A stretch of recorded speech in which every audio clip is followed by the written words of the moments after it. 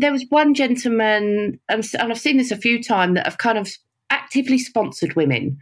So, making sure their voices are heard in rooms, taking their ideas and attributing those ideas back to the women, expanding their networks by letting the women shadow them to meetings so that they get in the right rooms, giving them examples of their work to say, look, this is what this is sort of work and decisions that I need to make at this level. So it's visibility, it's role models, it's opening up their network. So, I mean, that male allyship is hugely important because it's still mostly men that are in those positions of power. So we need to kind of pull them out. But a lot of the conversations I've had with those senior men was, we want to help, but we don't know how to do it. We don't know where to start.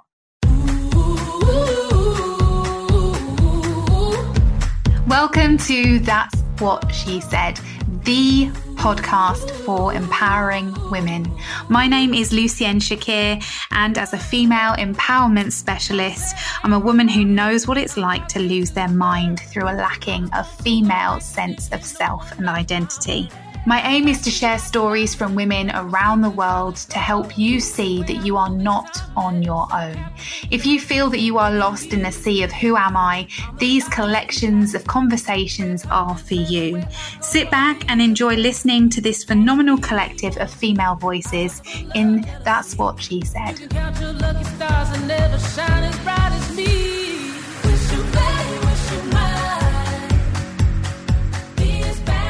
In today's That's What She Said, I am joined by the incredible Vanessa Vallely. I am a serious fan of this inspirational woman who has received an OBE for her services to women in economy, has written an incredible book called Heels of Steel, and is the owner and creator of wearethecity.com, which progresses women in the workplace. And I am so in awe of the work that she has achieved so far to date. We talk all things male allies, being a woman in the corporate world, being a mother, the frustrations that we might have lived through, and it was truly incredible to hear her story. I was so inspired, and I'm thrilled that she joined me on this episode. I hope you enjoy.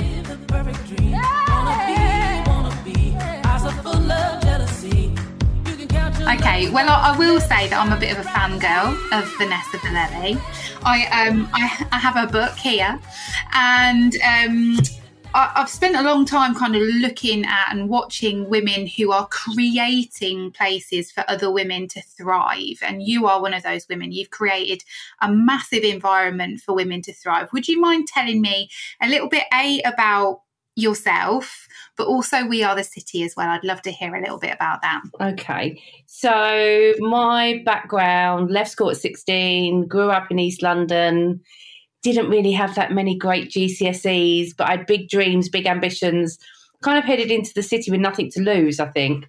So managed to get myself a job in a bank, God knows how, after experiencing lots of no's. And I always talk about this, I think there was a lot of conscious bias going on in those days. I didn't have the right postcode, didn't have the right accent, but I did get a job in a bank. And then I got, they didn't really sack me, they just wanted to relocate me.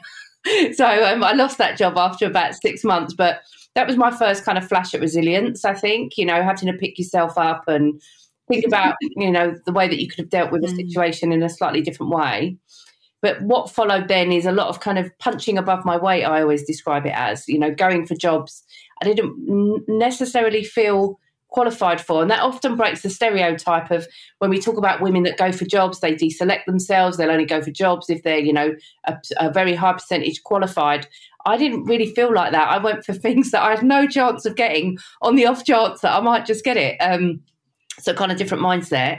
But again, I had nothing to lose. And some of those jobs I managed to get, and I'd learn in the background. I didn't really discover the benefit of networking or mentoring or sponsorship or anything at that point. But I just think for a lot of it was just sheer hard work, determination, putting my hand up for the work that no one else wanted to do. And a few, good blokes like champion sponsors that gave me the opportunity to do, just listening to this girl saying, oh, give me a shot. If I do it wrong, you can kick me out the door, and just being hell bent on not doing it wrong or doing it to the best that I could.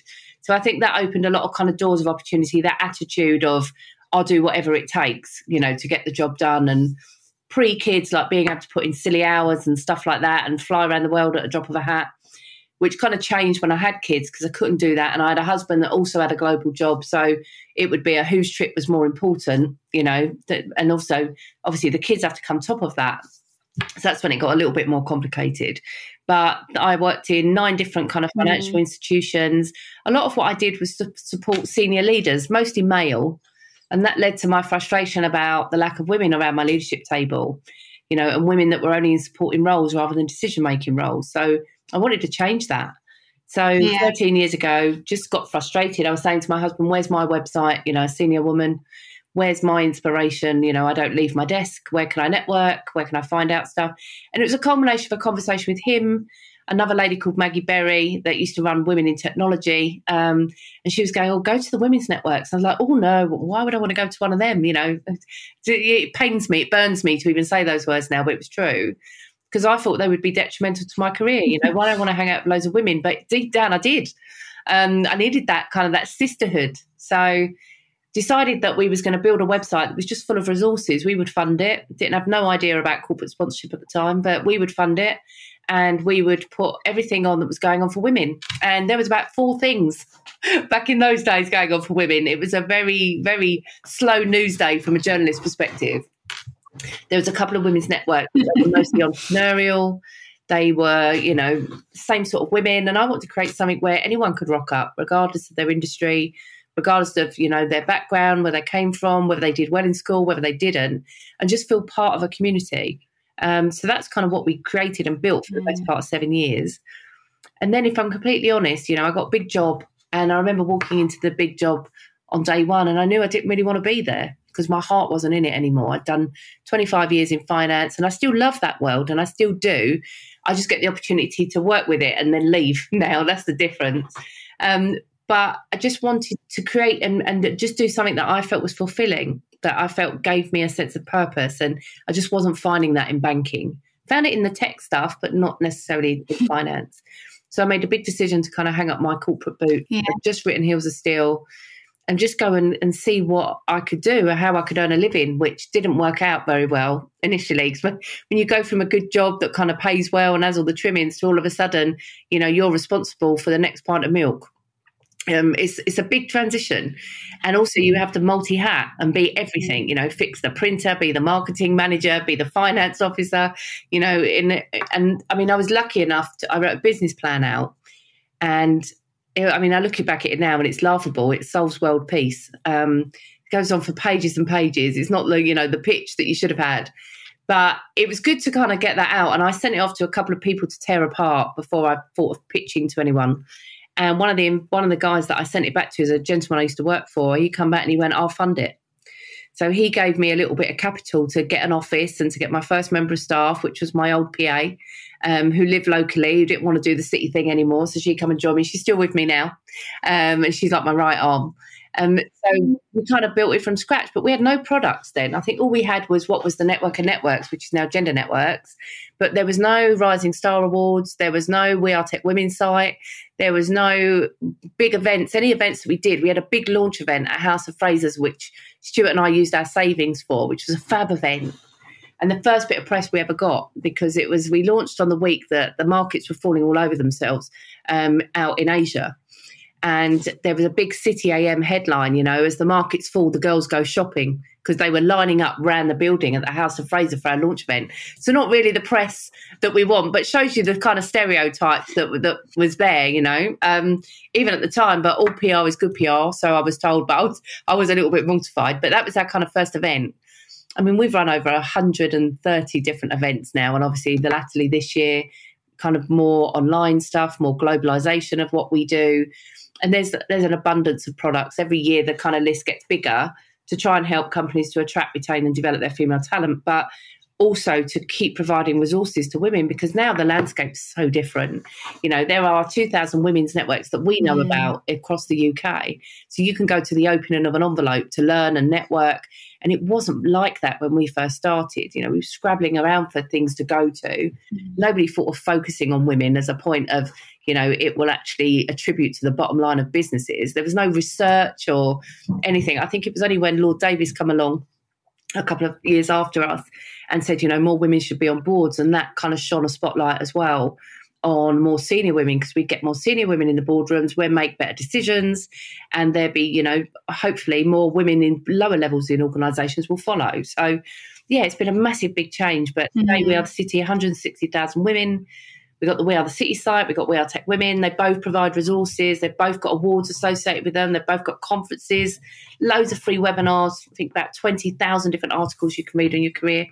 But we very much use it as a platform to amplify the voices of women and to shine a spotlight on women's achievements. So it's incredible of what we do. Yeah. So I love shining a spotlight on someone that perhaps hasn't been thrown into that spotlight, but they're super incredibly amazing. And we can say, look at her, like, isn't she amazing? Look at the stuff that she's doing. And then everyone comes out and goes, wow, she's amazing. She's amazing. And you can just see that confidence building from the screen. And we're like, you know, we played a tiny part in that, but the women were amazing long before we come along, but we've got quite a big mouth over at We Are the City. So, yeah, I love it. That's the best part of my job, seeing everyone wade in and say how wonderful something is.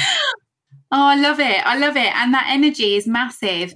And did you have any idea of what it was going to become? Because in the book, in Heels of Steel, you talk about you and your husband being on holiday. Yeah. And it being something that you wrote down.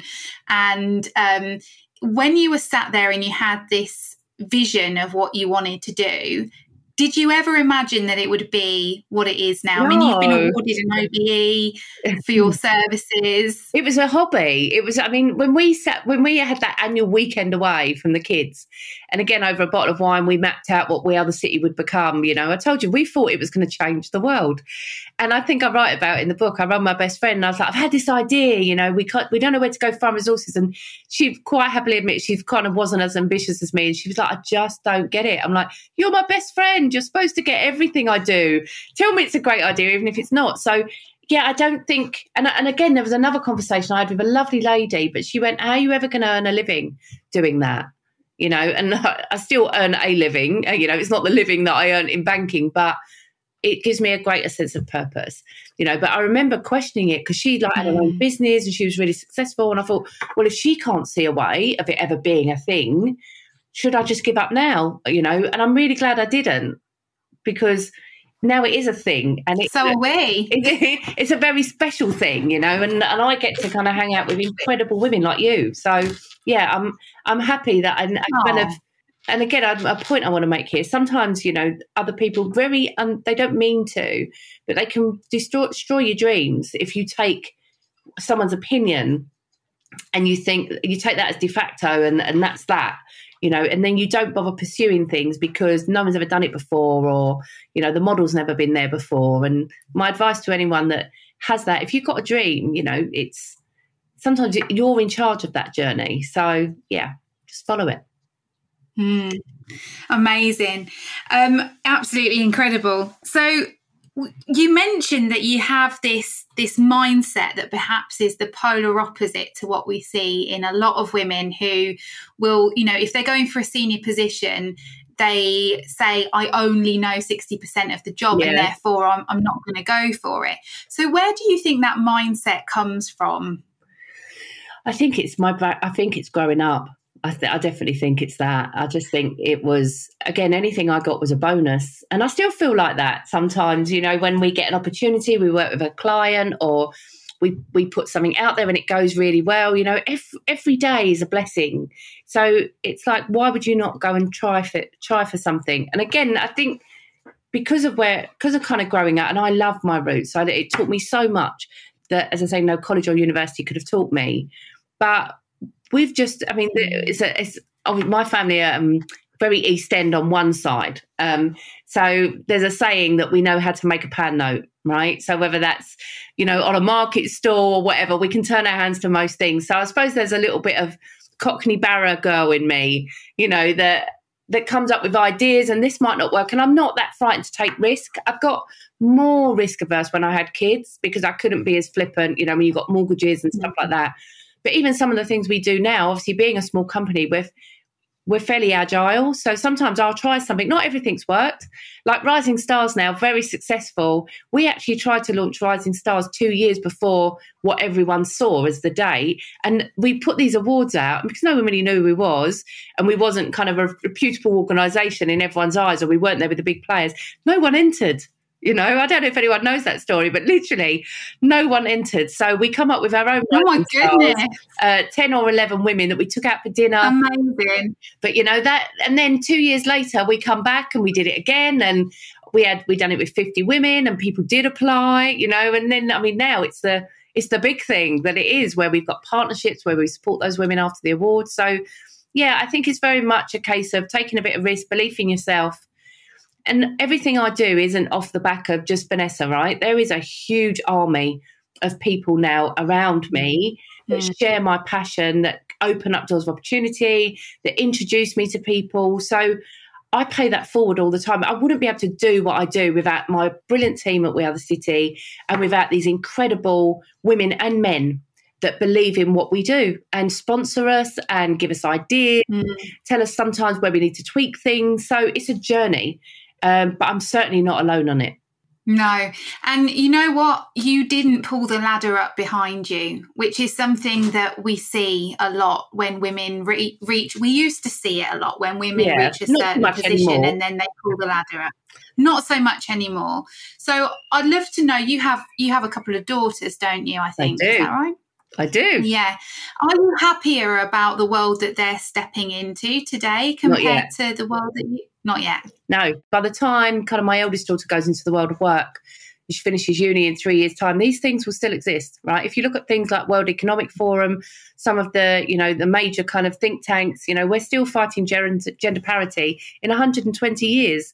So by no means is she going to walk into a world of where everything is equal. She'll certainly go in to a world where pay gap is measured, where there's equal pay, where there is now a more focus on opportunities for men and women at the same level.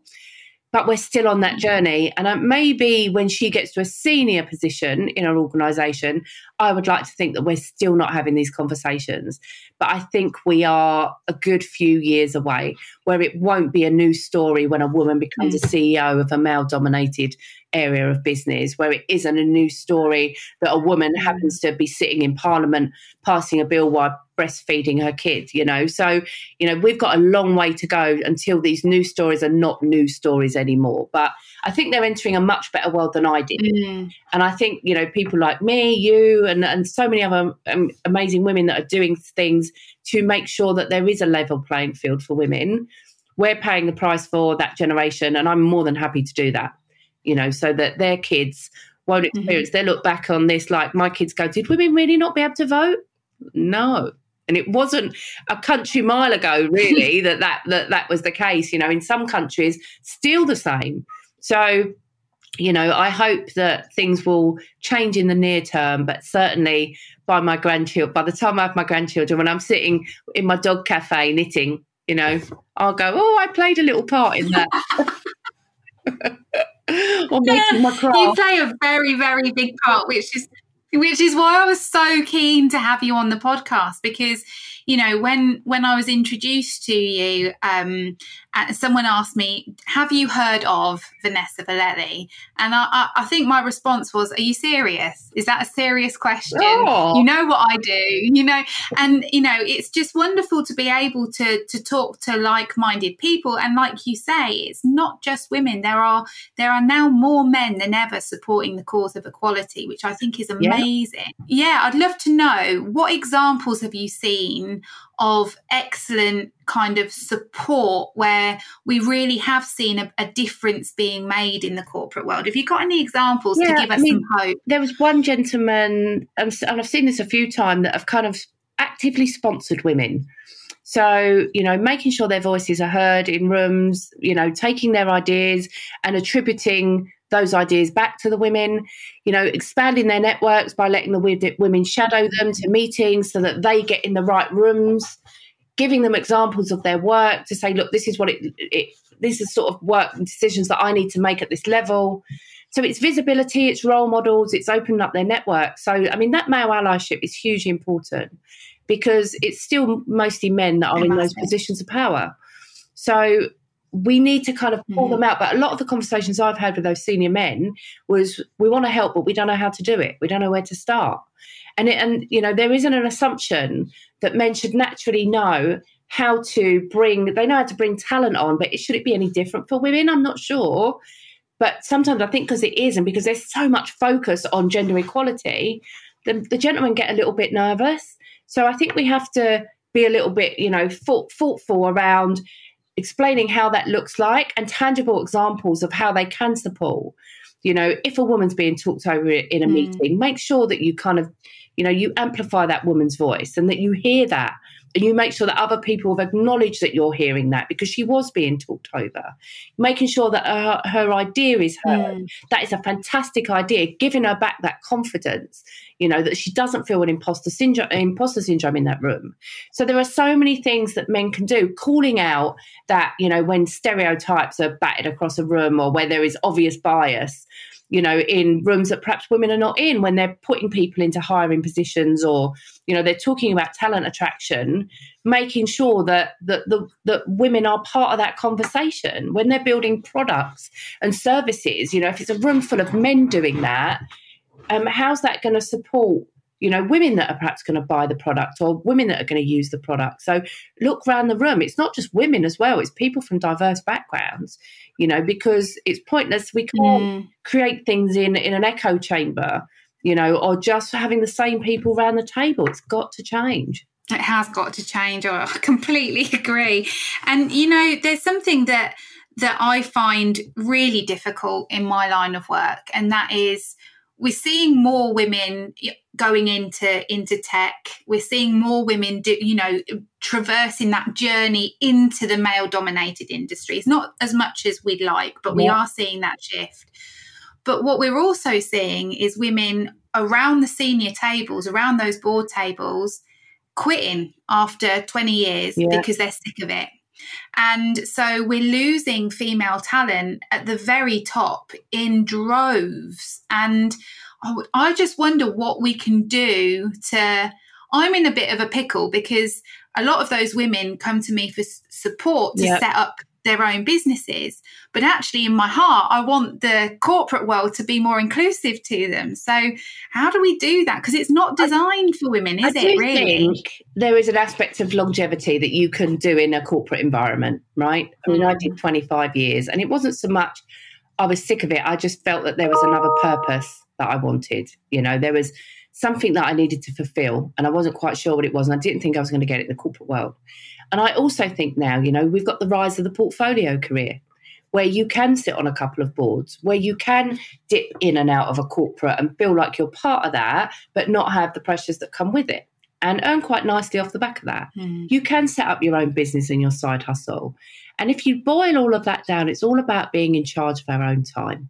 Right. So having the flexibility, because again, when you get to a senior position, and I hate to put an age on it, but you realise that life is very short. Right. So, you want to do the things that you love. You don't want to be tied to a desk, for many, many hours. But a lot of us get caught up in that piece around, we earn a salary and we have things that salary maintains. So you can't just whimsically walk away from that. When I did that, it was a big discussion in our household. We were cutting the household income by 50%. Things were going to have to change. Things were going to have to adapt. And we all bought into that life would be different, but mum would be happier, So, and I'd get more time with the kids. So, and also I'd get to support my husband that had supported my career for many, many years. So I do think there is an element of I've had enough. I want to go off and do something else. I do think if companies were smart, they'd let women have portfolio careers whilst they're still employed. So perhaps keep their senior women, but let them do 3 days if that's what they want. Let them go off and spin up a business. Let them go off and do other things so that they feel equally fulfilled, that they can have a little bit of everything. And why should we not when we've worked all those years? We've put our effort in. Why can we not just have that variety? I would say as well that a lot of what we've spoken about is about networking, right? It's not what you know, it's who you know. Oh, absolutely. And the men know each other. They play golf with one another. I am massively generalising here, but we've got an institution that's been created over generations of men networking with one another and a few select women. Now we've got more women coming into the fold. what things are you seeing that are actually like We Are the City? I'm seeing more women's golfing groups being set up to like actually make that community more inclusive for women. Is there anything that you've seen that you quite like the look of, or are there any projects that you're thinking of creating? It's a bit of a crazy question. First of all, we have to be really careful that, you know, we talk about women having stereotypes, that we don't stereotype the men, right? So not every man plays golf. Not every man builds their network on a golf course, but also not every man has network or feels comfortable in that. And I've done many sessions with men where they're saying, you know, don't assume we're natural networkers. You know, I remember having a conversation with my husband about it, and I'm like, how do you network? And he's like, I don't even put a label on it. There's not even a name to it, Ness. We're having a conversation. We're building relationships. That's all it is. And I thought, God, that is so uncomplicated for them. Are we blowing this up to be something bigger than what it is? Because, you know, if I was standing at a bus stop, I might spark up I'm a talker anyway, but I might spark up a conversation with you if I'm talking to someone in the ladies, at the school gate, wherever we was. All of that is building a network, making relationships. So I think what companies need to do is to perhaps remove the networking label, the scary bit, and just create environments where people can meet and connect.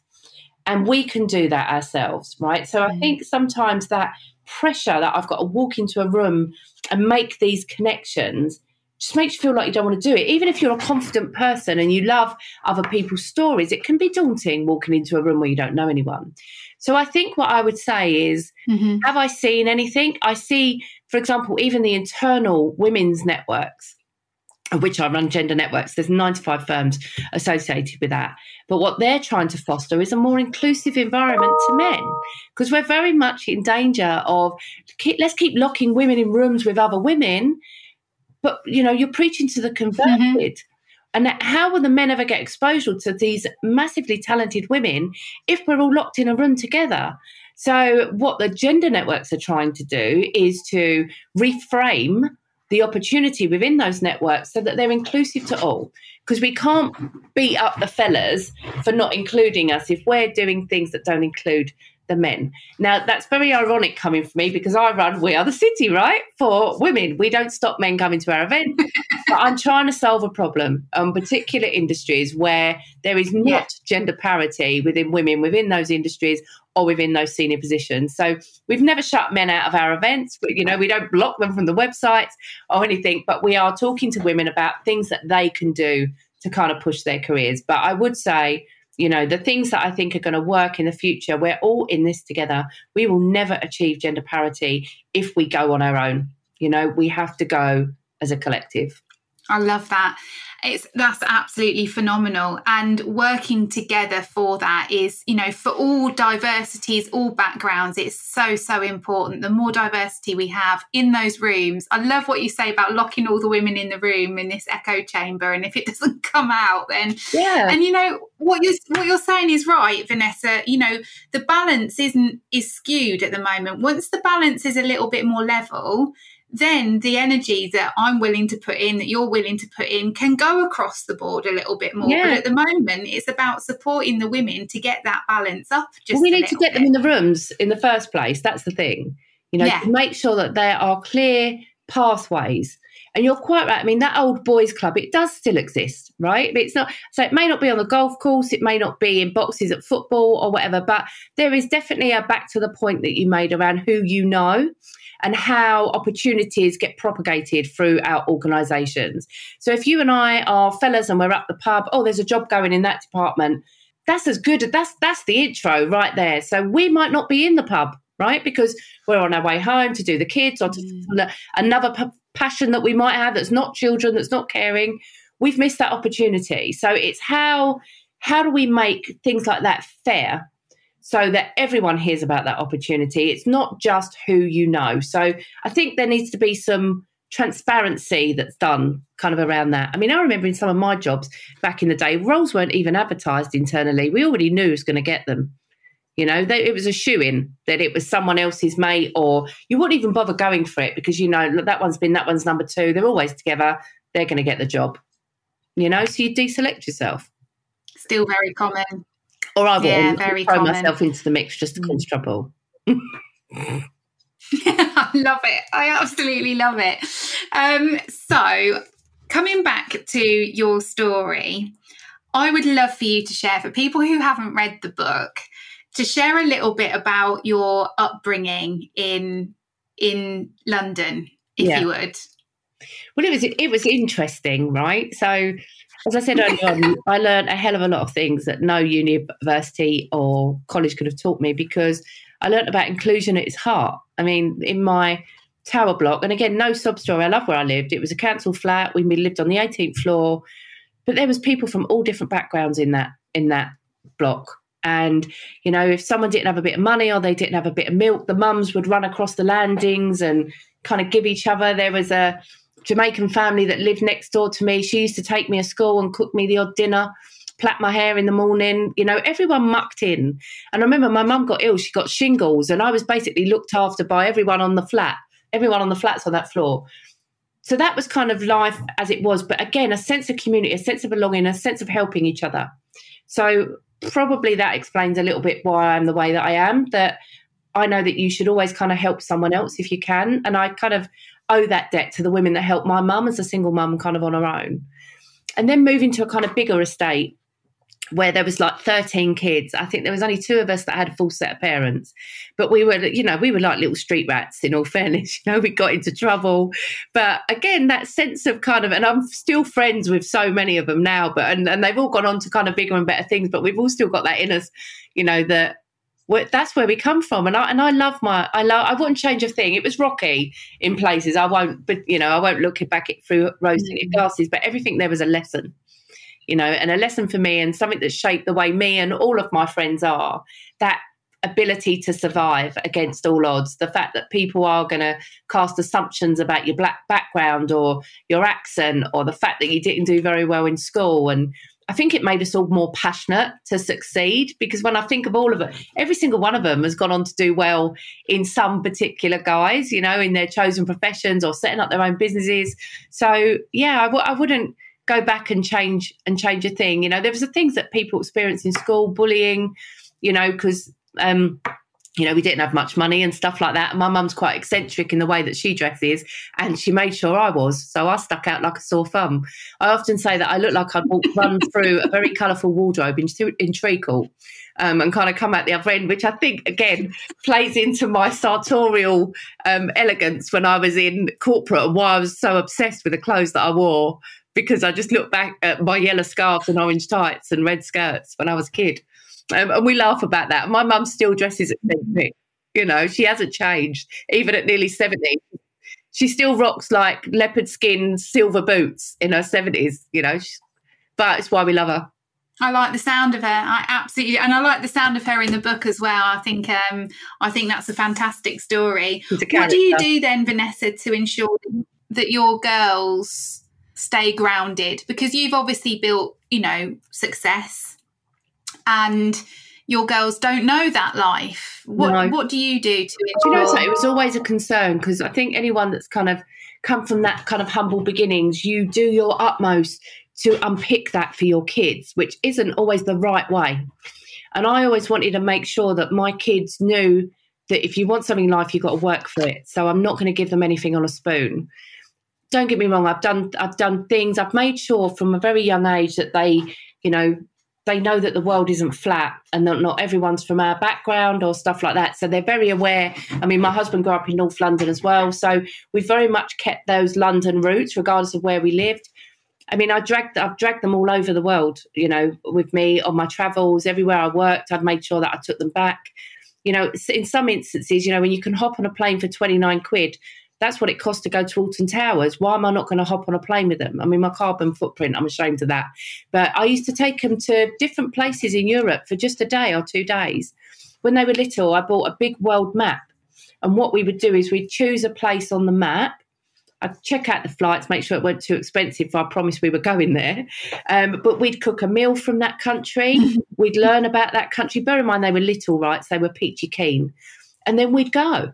You know, so they already knew. So, and we travelled all over Europe. And when I gave up corporate, I took them away for 5 weeks. We literally hopped on planes with a carry-on. It was super smelly by the end of it. But that was my kind of... Oh, my God, that's amazing. Showing them different places in the world. And they are very... the pair of them, they've grown up with everything I could wish for in terms of their inclusive minds and their attitudes towards what's right and what's wrong, you know, and they're kind of, you know, the way that they welcome everyone regardless. So if that's the only job I had to do as a parent, that's the one tick I've got, that I look at the pair of them. I look at what they share on social media. I look at what they're studying. I look at their charity work and stuff like that. I mean, my daughter's for MS Week, she's been a campaigner, and she really lacked confidence, and she has been starting to do a little Instagram blog about her diagnosis with MS. And then this week she was asked to do some stuff for the MS Society and an opportunity to come up to be on ITV. Now, I thought she'd have run a country mile, but she said, Mum, I'm going to do it because I want to dispel the myths about young people with multiple sclerosis. And I would have put my money on the fact she would never go onto television. I've got that fear, and I think I'll probably put that into her.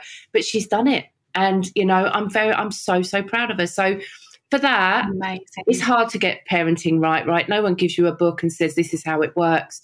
And all the difficult things, let alone, you know, illnesses and stuff like that get thrown into the mix. You just got to do your best and hope that they turn out all right. You know, they're not always sunshine and light. They can be cheeky moves, you know, sometimes. But it's a very opinionated household, right? Everyone's got an opinion, especially when we get into politics. Good. I love it. I absolutely love it. So I'm going to ask you a couple more kind of factual things around what you're doing. One is around the One Tech World, which is coming up. It might even have happened by the time that the podcast is released. Yeah. So, are you excited about that? I'm worn out. What kind of drives? Yeah, I can't. I mean, it happens in May. I start building it in January. I sit at my dining room table and say, right, what conference we want to put on? What do the ladies want to learn? I do a lot of focus groups with women in tech, and then I start with my mad box of post-its, posting what I think we need to do, and then ratifying that with other people. And then it becomes a website, and then it becomes a thing that I talk to sponsors about. And then it gets bigger and bigger and bigger till it's like what it is now. 3 days, 160 speakers, global. And it's the most fantastic thing, but the scariest thing that we do, right? So this conference has been around for 5 years. It was a physical thing. We've virtualized it in the last 2 years, but it's incredible. I mean, our youngest speaker's 13, our oldest is in her 80s. You know, it's the front to the back of tech. Even if you're not in tech, everyone will be a technologist in a couple of years, right? So if you think about what we do every day, it's all technology. Mm-hmm. So why would we not want to know about some of this stuff? Security, artificial intelligence.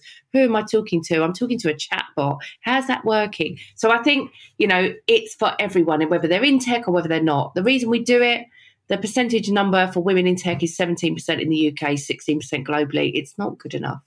The girls are not taking STEM subjects, even though we do better than boys when we do take them.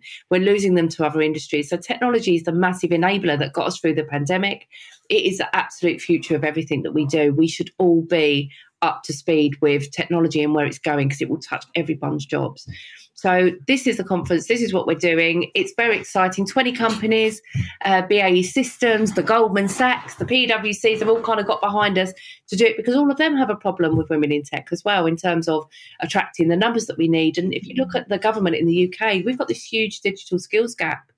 What are we going to do about it? You know, how will we compete in global markets when we have this massive big gap? And women are, 50% of the population? It's only obvious that we would kind of, you know, move into that industry. So that's why we're doing it. You know, and the whole thing around We Are Tech Women and that website, giving women opportunities to mentor, to be role models, to go into school and dispel some myths. Let us shine a spotlight on them through the Tech Women 100 Awards. Let's continue to kind of upskill, you know, and fill in those gaps that we may not be too sure about with webinar, with you know, podcast episodes and things like that. So yeah, I'm on a mission on the tech side. I've always been a technologist, you know, in my banking world. So I started in tech. It's a natural thing for me that even then, you know, I think the number hasn't moved since then. If anything, it's probably gone the other way. Who knows?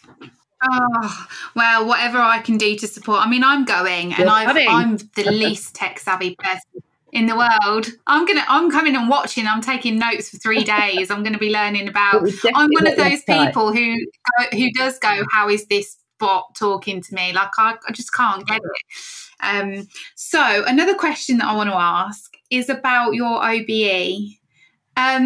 I haven't done any research. What's the difference between an MBE and an OBE? How were you awarded that? What was the process?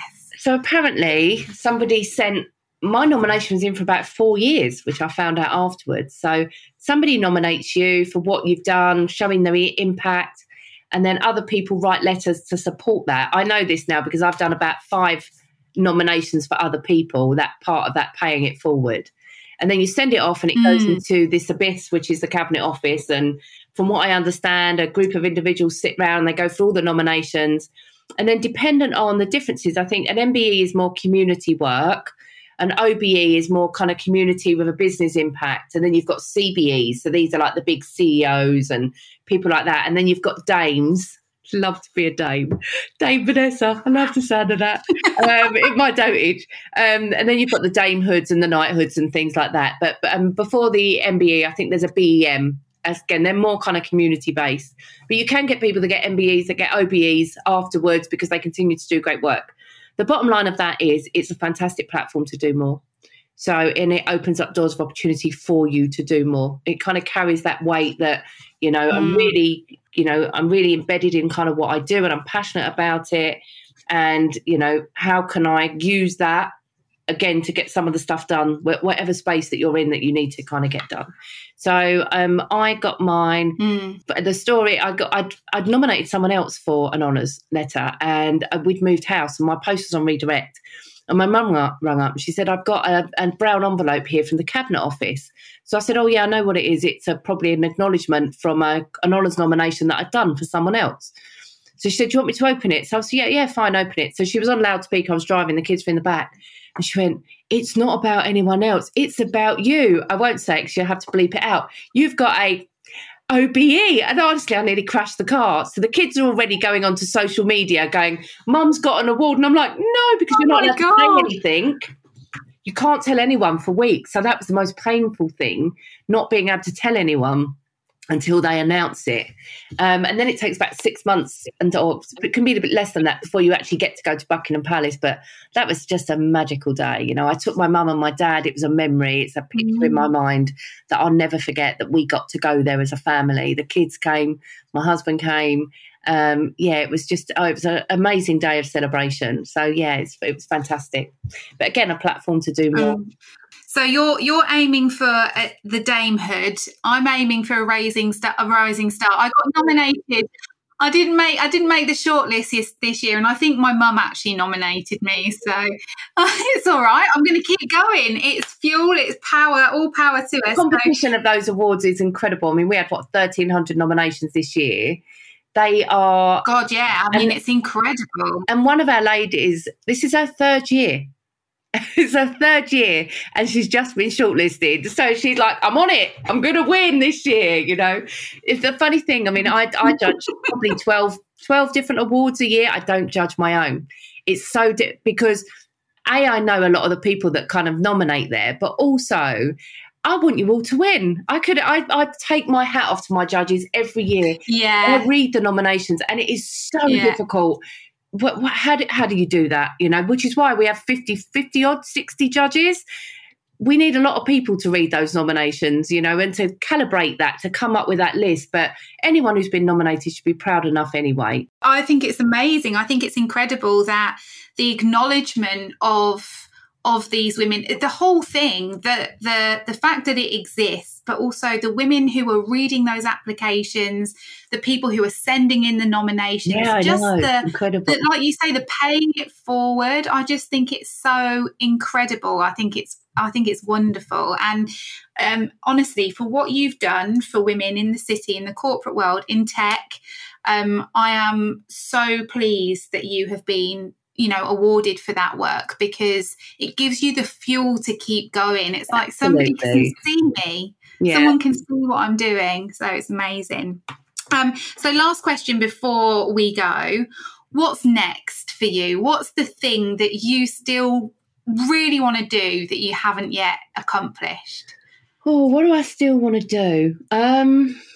I definitely think what's next after the tech conference, I'm going to have a little bit of a break because I've been non-stop since the start of the year and working out how to survive last year, you know, with changing things. So I think what's next is a little bit of a break for a few weeks, which is awful for me because I always say I'm going to break for a few weeks and I know what's going to happen. I'm going to come up with another idea. My team are all going to duck under the desk and go, oh, my God, she's created another monster. So that's probably what's going to happen. Sounds like someone I know. Yeah, I don't know what it's going to look like yet, but I know I'll come up because the minute I give myself space to think, that's it, the idea starts surfacing. What are the things I'd like to do outside of work? So I've got this kind of dream I will have my own side hustle. Most people know by now I'm a bit of a crazy dog lady, right? So I've got my 3 dogs and I'd love to have like a little dog cafe. It's a dog cafe, but it incorporates loads of other things. I think, again, it's kind of out in the open now. I've become a bit of a secret crafter during lockdown and making things. I did a floristry diploma and all sorts of things like that. So my little dog cafe will sell little things I've made. They'll sell little olives, little cakes and stuff like that. So that's where you'll find me in my dotage. But it's a little business that I would like to set up on the side whilst I'm still doing kind of We Are the City. Because again, when I worked in corporate, gender was a passion and a hobby, but it wasn't my job. Gender's my job now. So you still need another outlet. And I don't feel bad in saying that, of something else that you're equally passionate about. So yeah, I'd love a little shop, a little dog cafe where I just got to play with dogs all day. Well, I will. When you cut that ribbon on that cafe, I will come along with Molly. I'll be there with bells on, the 2 of us. Oh, Vanessa, you've been amazing, and thank you so much for taking the time.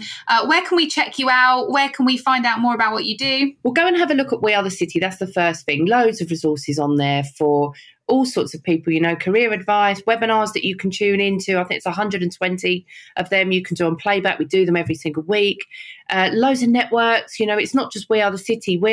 Imagine us like we promote what everyone else is doing. So there's loads of things, regardless of what industry you're at. So check that out. If you're in tech, go to We Are Tech Women. You can find me on Twitter. I'm on Instagram, various different accounts on there. If you want to follow my flower arranging, you can even find that one. But generally, I'm around on LinkedIn. That tends to be the main port of choice. So yeah, I'd love to talk to you all. I love that energy. I'm a fan of all my haters. Must be doing something right. What a phenomenal woman Vanessa is, and I'm so glad that she was with us to share her story. If you would like to go and check out wearethecity.com, have a read of her book. It's incredible. Heels of Steel is a phenomenal account of her journey as a woman into the corporate world. I urge you to grab a hold of that and give it a read.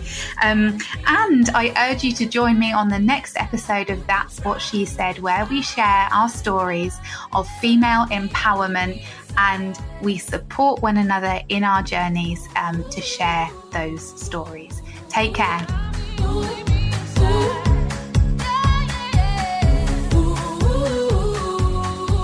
Thank you for joining us on another episode of That's What She Said.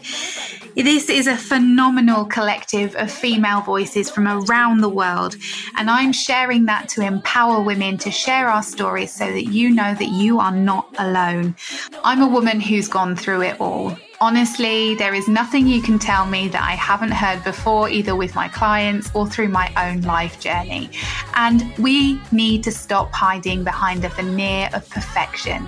These stories are important and we need to share them loudly and proudly. And that's what we're doing on this series of That's What She Said. Thank you for joining us. I have been your host, Lucienne Shakir, and it has been an absolute pleasure to spend my time with these phenomenal women.